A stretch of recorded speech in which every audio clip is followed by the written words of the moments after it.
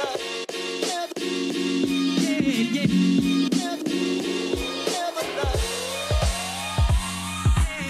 are listening to Music Industry Marketing, the perfect podcast for learning about the industry, social media advice, and much, much more. My name is Matt Lillywine, and I'm an artist manager and journalist. I'm also a fan of chicken nuggets. I sit down with influencers and musicians to talk about their careers and how they achieve success. If you love this episode, share with your friends or leave a review on iTunes. Whether you're in the car, walking the dog, or just chilling at home, I hope you enjoy the show. So let's start this podcast off by saying that the majority of people who teach you how to grow a following don't give you all the details because they want you to pay for the detailed answers. But I'm not like that, and so in this podcast I'm going to share some growth tactics that the majority of people are too afraid to say. Because they want to keep the strategy to themselves. I'm not asking for money, I'm not asking for fame. But if this episode helps you, just share it with a friend. That is all I ask. Firstly, give away your music for free. Some people disagree with it, but it yields amazing results. And so why not? I've done this many times, and the results are always phenomenal. For example, in 2017, I did a collaboration with the Australian Government Tourism Department for Queensland. It got featured twice on their Facebook page and also across their other social media profiles. The video got about 7 million Facebook views total, which was pretty good. During the campaign for the song, which was LGTR and Gab Midnight Cruise, basically to increase distribution of the song around the world, I emailed about 250-300 influencers, tourism boards, those kind of people, and offered free use of the track in their content. We ended up getting tons of people on YouTube, Instagram to use the track. As a result, the project gained 1.5 million Spotify streams to date. And due to it being featured by so many large accounts, people were naturally searching for it on Spotify, so increasing the fan base on the platform, increasing the Shazam count, everything. And so yeah, by giving away your music for free and not giving copyright strikes or claims, you're spreading distribution of the song, leading to potential virality. Next, you can do Facebook and Instagram ads. I'm going to be straight up honest with you. If the visuals and quality of your ad are terrible, you're wasting money, it sucks shit, you won't get results. But if the quality of your ad is great and the targeting is good, it'll be pretty effective. For example, if you release a remix of a Drake song, you can target everyone in his fan base that also likes EDM, run ads against that audience with your remixes of content, so it could be a video, the Spotify link, whatever. And with the option to like your fan page in the top right corner of the ad, it allows you to grow your audience quickly using an effective content strategy. It's pretty neat, right? Also, why not remix trending content? The Bombs Away lads were pretty damn awesome at it. Like, by remixing trending songs, viral content, for example Donald Trump and whatever, it allowed their remix to appear in the top search results and gain views. And as it's a topic that people are already talking about, there's a strong likelihood people will share it. Using Walmart Kid as an example, the Yodel guy, because it was a trending topic at the time, loads of people found it absolutely fascinating. And this allowed the remix to gain several 100,000 views extremely quickly. Next, get featured on culture pages, meme pages, whatever you want to call them. I used to work for one, so I know this method really well. I know the ins and outs of it. For those of you who don't know, I used to be one of the guys at the Wall of Comedy. It's got about 5 million Facebook followers and probably 400,000 on Insta. One of the founders is actually the lead actor in the new Purge movie, so that's pretty cool. But yeah, culture and meme pages are incredible for growing your artist fan base. Let's say that you make a video and send it to 300 meme pages across Facebook and Instagram. Maybe 10 will feature it if it's good. Quite honestly, although that's a low number, the truth is that they get so many content requests, it's hard to read every single submission. And so by tagging your artist page in the description, they drive traffic directly towards your social media profiles.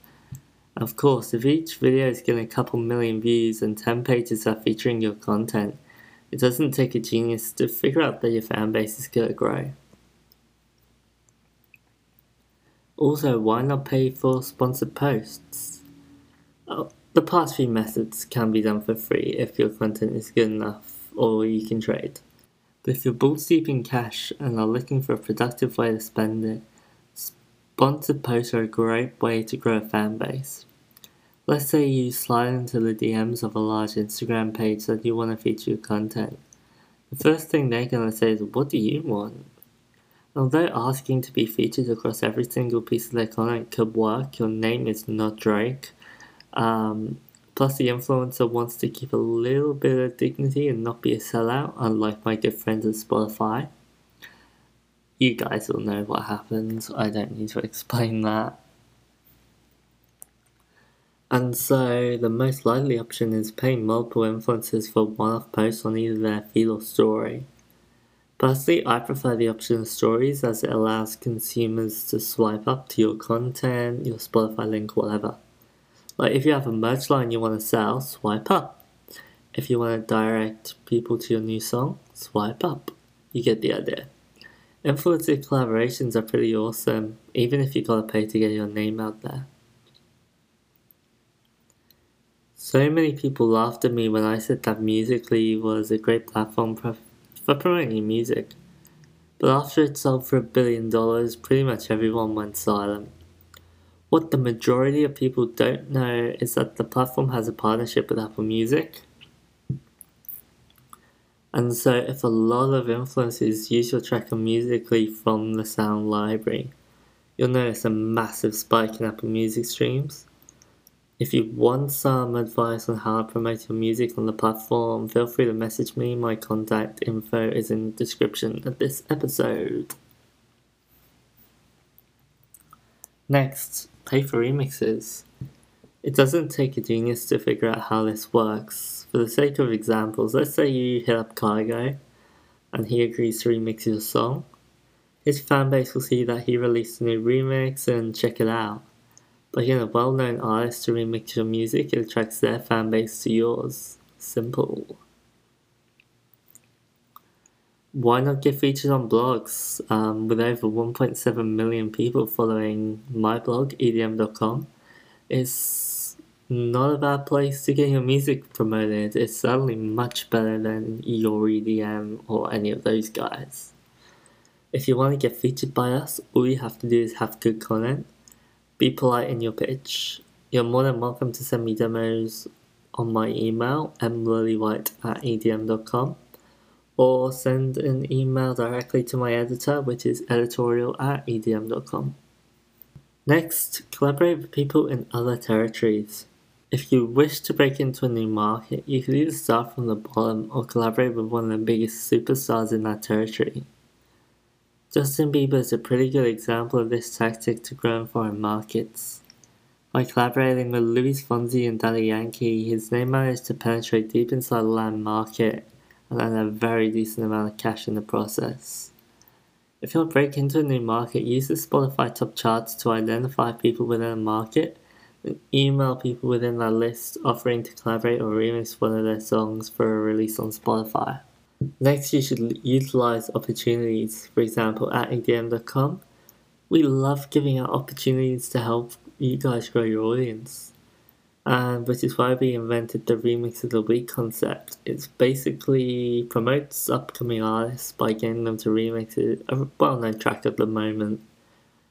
As a result, they get their name featured across all of our socials, so the website, the YouTube, the Facebook, whatever. Not bad, right? Also, get your music featured on large YouTube channels, like a few of the previous methods. This one is pretty straightforward. By getting your music featured by loads of big channels, it allows your name and content to be heard by potentially millions of people, such as Trap Nation, Suicide Cheap, and all of them. Once you've finished listening to this episode, go to LinkedIn or Facebook and type in the search bar people who work at Spotify, because networking with Spotify curators to get your music featured is pretty important. They'll bring up a list of curators that are in the Spotify playlist. If you have few mutual friends, just hit them up and create a good relationship. And don't spam them with music. Trust me, it's annoying and it'll get you blocked. Next, live stream. It's a pretty cool feature as it allows the content creator to interact directly with their audience. My suggestion is to offer an incentive for people to share your stream, for example, a one-on-one Skype session or a name shout-out within the stream. This allows your Facebook page to be seen by a lot more people. Also, use the trending page for content ideas. If you need some inspiration of what to go viral, just go to YouTube and click on the trending page. It'll bring out about 100 popular videos within your location, so your country, whatever. And if you see some patterns, so multiple videos talk about the same topic, consider remix it, create a song around that topic, and try and get it done pretty quickly. Because as mentioned in method 3, I believe it was, remixing content is a really good idea. Finally, be smart about your hashtags. Because when using tags in your content, you should try and focus on options that won't have high competition. For example, hashtag music will be extremely hard to rank your video for on Insta and YouTube, but something more specific such as Drake's Got Plan remix will be much easier to rank on. This is essentially allows your content to be seen by more people as it's a lot higher in search results. That's the end of the podcast. If you found it useful, share it with a friend and spread some positivity within the music industry. Alternatively, you're welcome to reach out to me regarding any questions you may have. Promoting your music can be expensive and costly, but the price is nowhere near what Drake's team pays Spotify to have his face plastered all over the platform. So consider yourself lucky.